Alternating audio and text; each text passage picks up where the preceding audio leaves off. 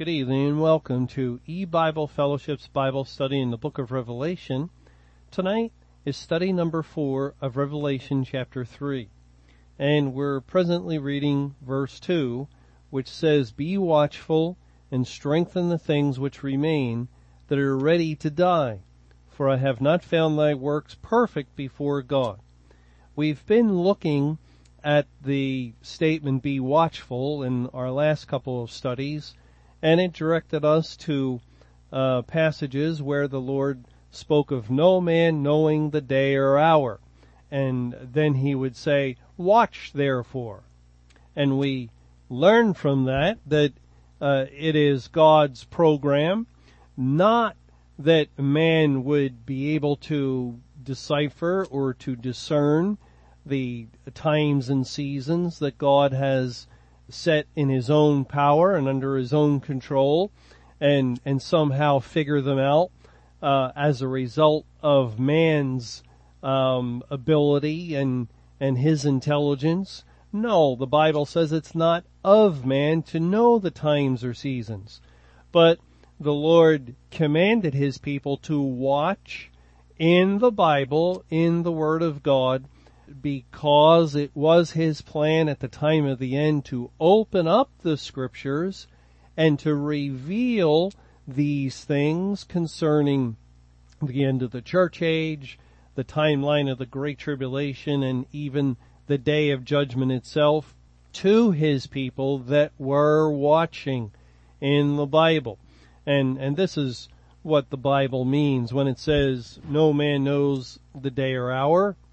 Of course, no man does, but the Bible also reveals that God's people will know due to the fact that God will show them. He will open their understanding to those things once the time of the end arrives. Well, we've looked at that, and now we're going to move on to the next statement in verse 2 of Revelation 3, which says, "And strengthen the things which remain that are ready to die." And we wonder as we read this, now, what is God talking about exactly when he says, "Strengthen the things which remain"? And we think about it and we say, okay, we would like to do this obediently and to obey what God is saying, yet what things is he speaking of? We don't exactly know what he's talking about. What things remain that are ready to die?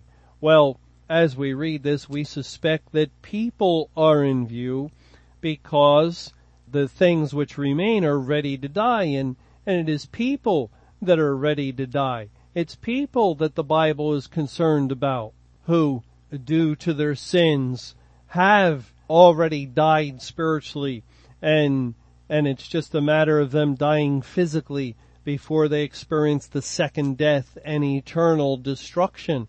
And so the Bible's great concern is people that are ready to die. It's why God sent forth the gospel into the world to seek and find his elect and to recover them, to restore their souls before that point of death came upon them, and that actually was the whole battle between the kingdom of heaven and the kingdom of Satan, as Satan attempted to prevent the gospel from reaching those elect and before that they died. It was Satan's desire that they do die without salvation, if only he could prevent God from completing his salvation plan, from reaching just one of those that he predestinated to become saved. Then Satan could have claimed victory over God. And yet he was never able to do it. God always worked things out in every generation that somehow that gospel would reach one of those chosen individuals, no matter where they were on the earth and no matter at what point of time they were in their life. Remember, even the thief on the cross, who happened to be one of God's elect. The Lord waited and waited and waited until the last moments of that man's life to save him, at which point, at the point of death, when he was ready to die. It was certain death, actually, as he would soon expire and die on the cross along with the other thief. But the Lord strengthened him, we could say, with his salvation before that happened. And that's how God has worked things with all whose names were written in the Lamb's Book of Life. We can be sure that everyone heard the gospel and God saved each one before the moment of death came and they left this world. Well, this is what the Lord is commanding those in the church at Sardis and also to all churches throughout the church age. And of course we can also take admonition from this, that we strengthen the things which remain that are ready to die. Now let's look more closely at each of these statements. And before we look at the word strengthen, let's first look at the statement, the things which remain. And we have to understand what that is referring to before we'll fully understand the word strengthen. The things which remain, well, the word remain is Strong's number 3062, translated as loipa, or also loipus, if I'm pronouncing it right in English. It's similar to that. And this word, the Greek word here translated as remain, is also translated as remnant, or as the rest, and also as others. It's found in Acts 27, verse 44. And let me turn there. This is the shipwreck. The prisoners and the Roman soldiers experienced shipwreck with the Apostle Paul. And it says in verse 43, but the centurion, willing to save Paul, kept them from their purpose and commanded that they which could swim should cast themselves first into the sea and get to land, and the rest, some on boards and some on broken pieces of the ship. And so it came to pass that they escaped all safe to land. And the word rest in verse 44 is the same Greek word. The previous verse spoke of those that could swim, and they jumped into the sea and swam to land. But there were others that could not swim, the rest, the remnant, the remaining ones. And they escaped on boards and broken pieces of the ship, and everyone that was on board that ship survived, and all made it safely to the island of Malta. So we see how the word is used, and it's referring to people. In 1 Thessalonians chapter 5, it says in verse 6, therefore let us not sleep as do others, but let us watch and be sober.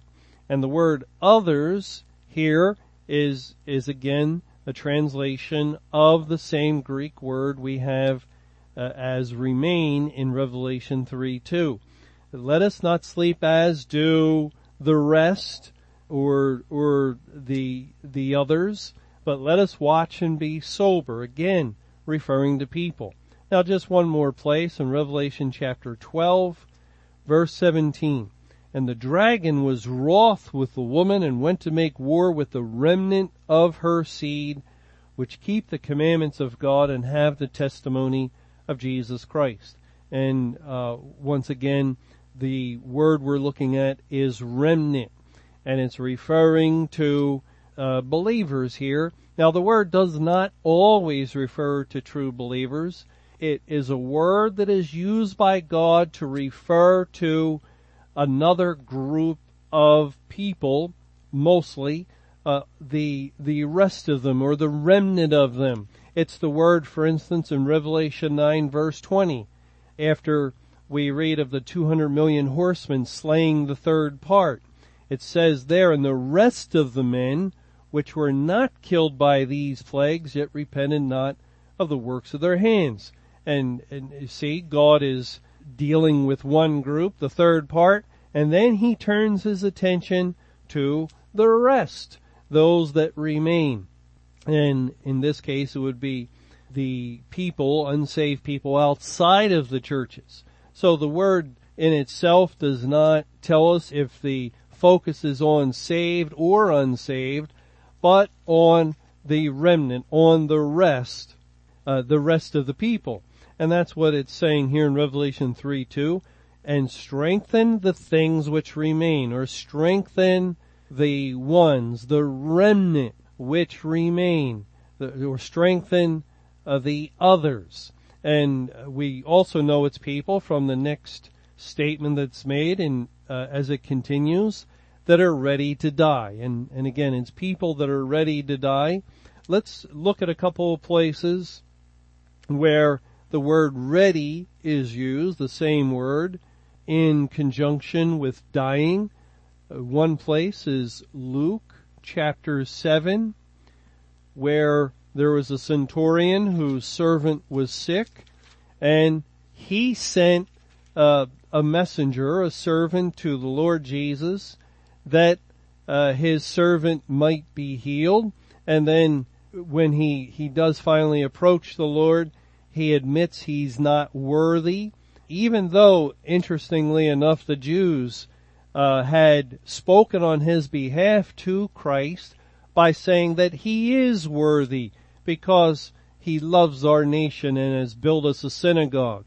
And, there is the difference between the Jewish leaders and their religious system, which tries to make men worthy in God's sight, and the true gospel of the Bible, as God brings his word and his word impacts the inward being, the heart of a man, and convinces that man of sin.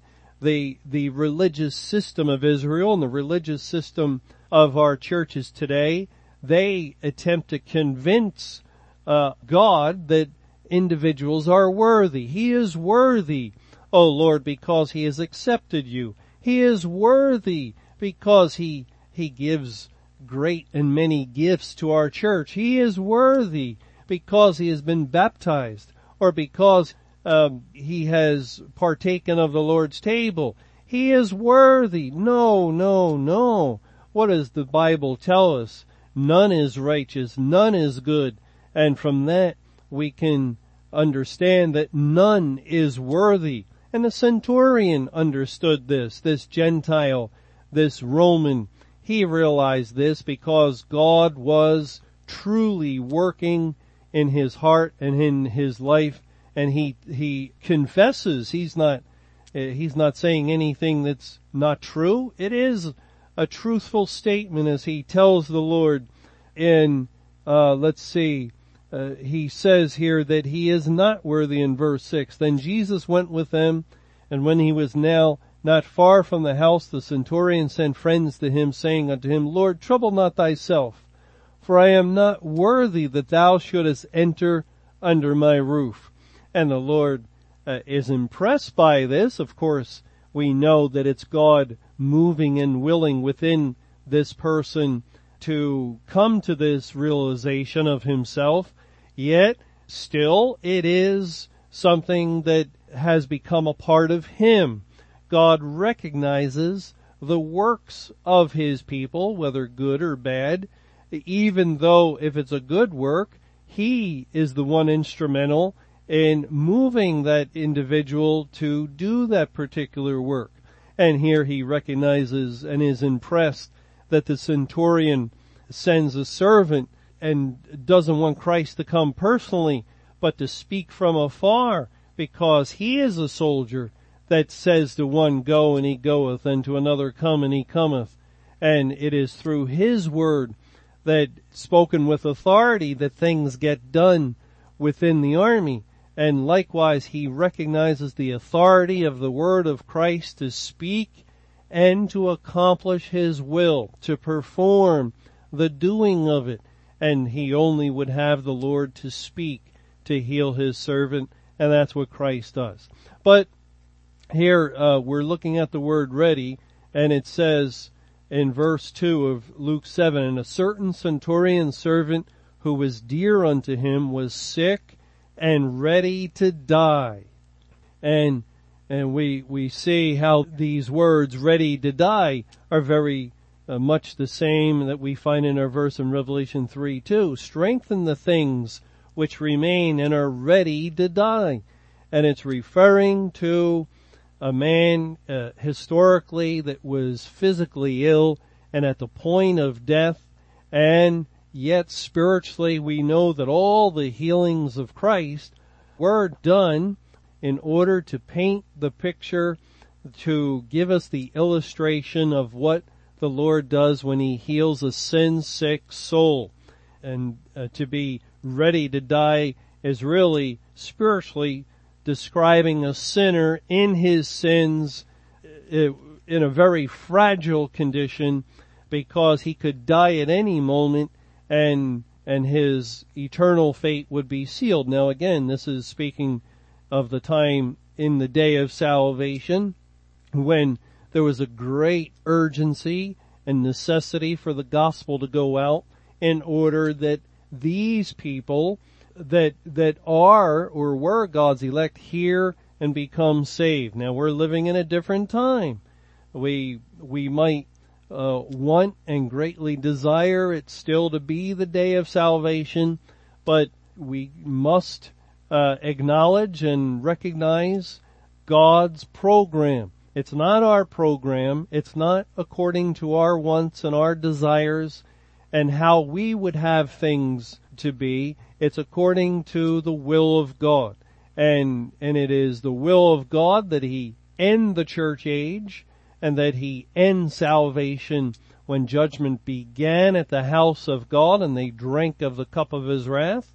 And it's the will of God that he end his salvation program for this world when judgment transitioned to all the earth and upon all the inhabitants, and they then begin to drink of the cup of the wrath of God in this day of judgment. And we, the people of God who have been recipients of his grace, all we can say is, not our will but thine be done. We continue to pray for others. We continue to beseech the Lord as always and to share truth. But we also acknowledge in our role as a doorkeeper that we cannot hold the door open any longer according to the will of God, because God has shut it. And what he has shut, none can open, no matter how we would desire it to be so. And therefore, to be a true doorkeeper, we must recognize and also share that truth, that the door to heaven, the Lord Jesus Christ, the entryway into the kingdom of God, is now closed.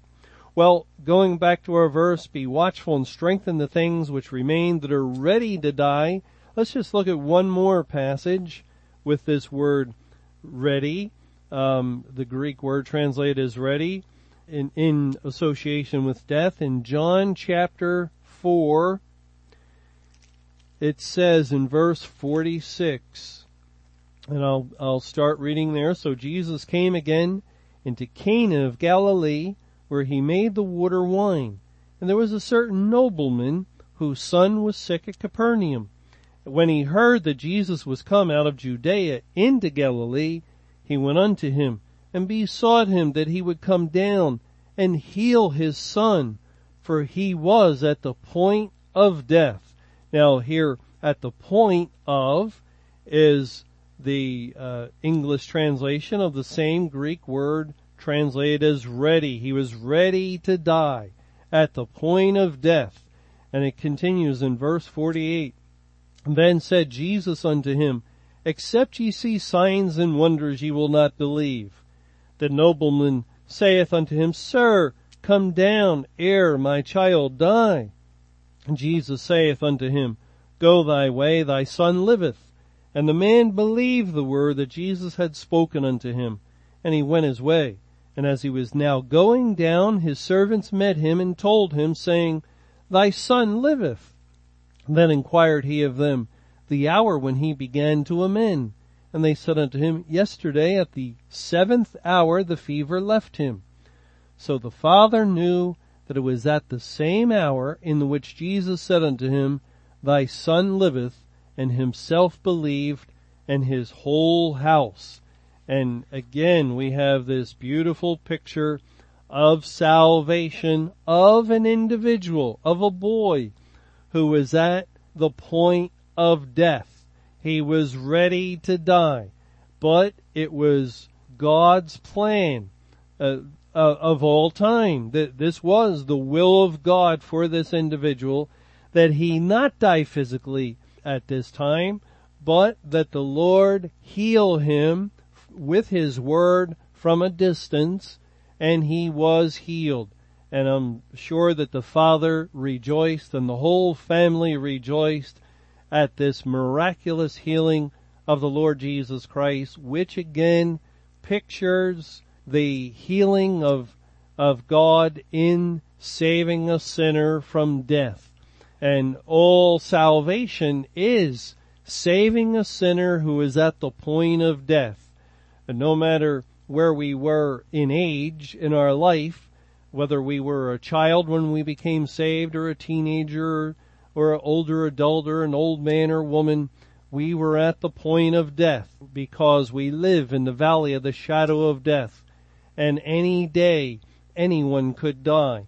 And so it was always an urgent matter that the gospel go forth and reach the lost sinners of the world. Urgent from our perspective, but of course we also had the confidence that God would never allow one of his elect individuals to die without first experiencing salvation. That's the confidence we had in the mighty ability of God to seek and to find his lost sheep as the good shepherd. And now we have confidence that he has found them all, that everyone who was to be saved, whose name was recorded in God's book of salvation, or as the Bible says, the Lamb's book of life, has heard the gospel and has become saved, and now that glorious work of God is accomplished, it's completed and finished. Well, here in Revelation 3:2, strengthen the things which remain, the remnant, that are ready to die. Now, we have a fairly good idea of what this verse is saying. We just want to take a closer look at the word strengthen. How do you strengthen the remnant that are ready to die? Well, we saw that Christ did this with the centurion servant and with the man's son who was at the point of death. And actually, we also have the historical example of the Lord saving the thief on the cross, who most certainly was at the point of death, ready to die.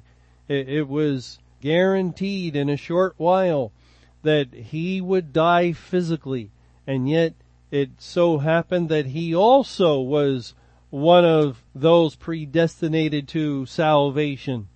And so the Lord allowed that man to go his whole life long, living a sinful life and going a sinful way, and seemingly when all hope was gone, on the cross when he was being executed for his crimes and his sins, there God chose in his wisdom to save that sinner at the very point of death. There was no time to spare. And this is the direction, the commandment of God to his people within the churches and congregations during the church age. Strengthen the things which remain, that remnant that are ready to die. Now the word strengthen we find in Romans chapter 1 in verse 11. It's used there, translated as established, where it says, "For I long to see you, that I may impart unto you some spiritual gift, to the end ye may be established," or, as we have it in Revelation 3:2, strengthen. Imparting spiritual gifts will strengthen or establish you. And of course, spiritual gifts are imparted through the Word of God. All of God's blessings, all of His gifts, all of the tremendous riches of Christ are imparted. They're distributed and given through the Bible. Now, in 1 Thessalonians chapter 3, it says in verse 2, "And sent Timotheus, our brother and minister of God, and our fellow laborer in the gospel of Christ, to establish you," and again that's the same word, "and to comfort you concerning your faith." There is strengthening the brethren. And in 2 Thessalonians 2, in verses 16 and 17, it says, "Now our Lord Jesus Christ Himself and God, even our Father, which has loved us and given us everlasting consolation and good hope through grace, comfort your hearts and establish you in every good word and work." That is, strengthen you in every good word and work. And in one last place, in 2 Peter chapter 1, and in verse 12, it says there, "Wherefore I will not be negligent to put you always in remembrance of these things, though ye know them, and be established in the present truth," or strengthened in the present truth. And the truth is Christ, and the truth is the Word of God. Thy Word is truth. It is the Bible that strengthens us. It is the Bible that was sent forth during the whole period when God was saving, in order to seek and to find those that God had chosen before the foundation of the world to experience His salvation. And it was the Bible that strengthened their souls with a new born again heart and a new spirit. And it did this at the point of their death.